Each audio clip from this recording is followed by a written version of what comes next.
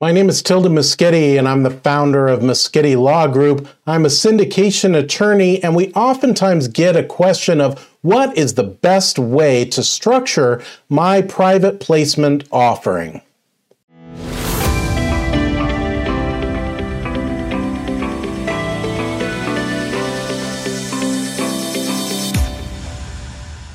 As a syndication attorney, one question I hear many times is, what's the best way for me to structure the entities for my syndication?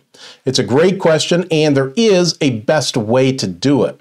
So it all starts because it is a syndication and an investment. I like to start thinking about it in terms of what people are going to be investing into. So they're investing into a company because it's a syndication. So as that's an entity itself. So that entity I like to call the investment entity. It can be an LLC, it can be a corporation. Talk to your accountant or your attorney about the best way to, which is the best to do that, which is the best form and the best place to place it.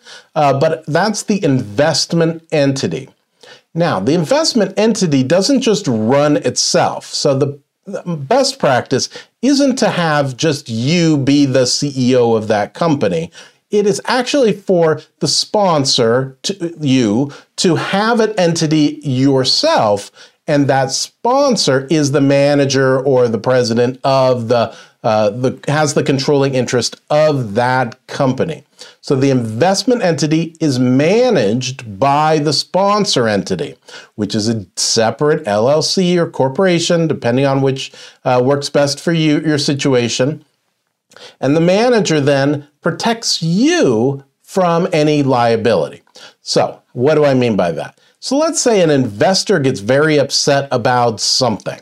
So they file a claim against the entity, about the investment entity, but they also file a claim against the sponsor. Now, if you had stayed just you as a person, as the sponsor, they could file a lawsuit against you personally, and all of your assets would be subject to whatever the decision was. However, if you file it as, if the manager of the investment entity is an entity itself, they can sue the investment entity and they can sue the sponsor entity, but unless there's fraud, they're not getting past the sponsor entity.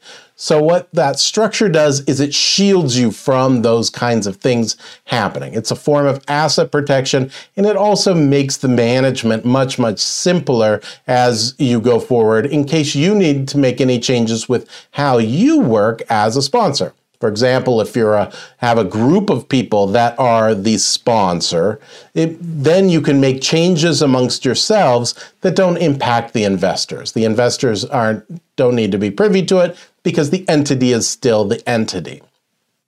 So that is the typical way to do it. Now, one challenge which comes up sometimes is if you're doing a fund, something that owns multiple entities, then what I like to do is have the investment entity there, and the investment entity becomes a manager itself of the individual properties or companies or businesses or ventures, whatever. So each one of those, I'll use properties as the example, become their own property LLC, which is managed by the investment entity, which of course is managed by the sponsor entity. So I know it sounds confusing once we get to the fund level, but it really does make sense, and it protects everybody at every step of the way. So that's the best way to do it, the best way to structure your investment structure. If you need some help with your syndication, be it for real estate, you're an entrepreneur, you're raising some capital for your business, or you're putting together that new cryptocurrency hedge fund, give us a call. My name is Tilden Moschetti. I am a syndication attorney, or visit us online at www.moschettilaw.com, or if you need help just with your private placement memorandums, we've got you covered there too. ppm.moschettilaw.com.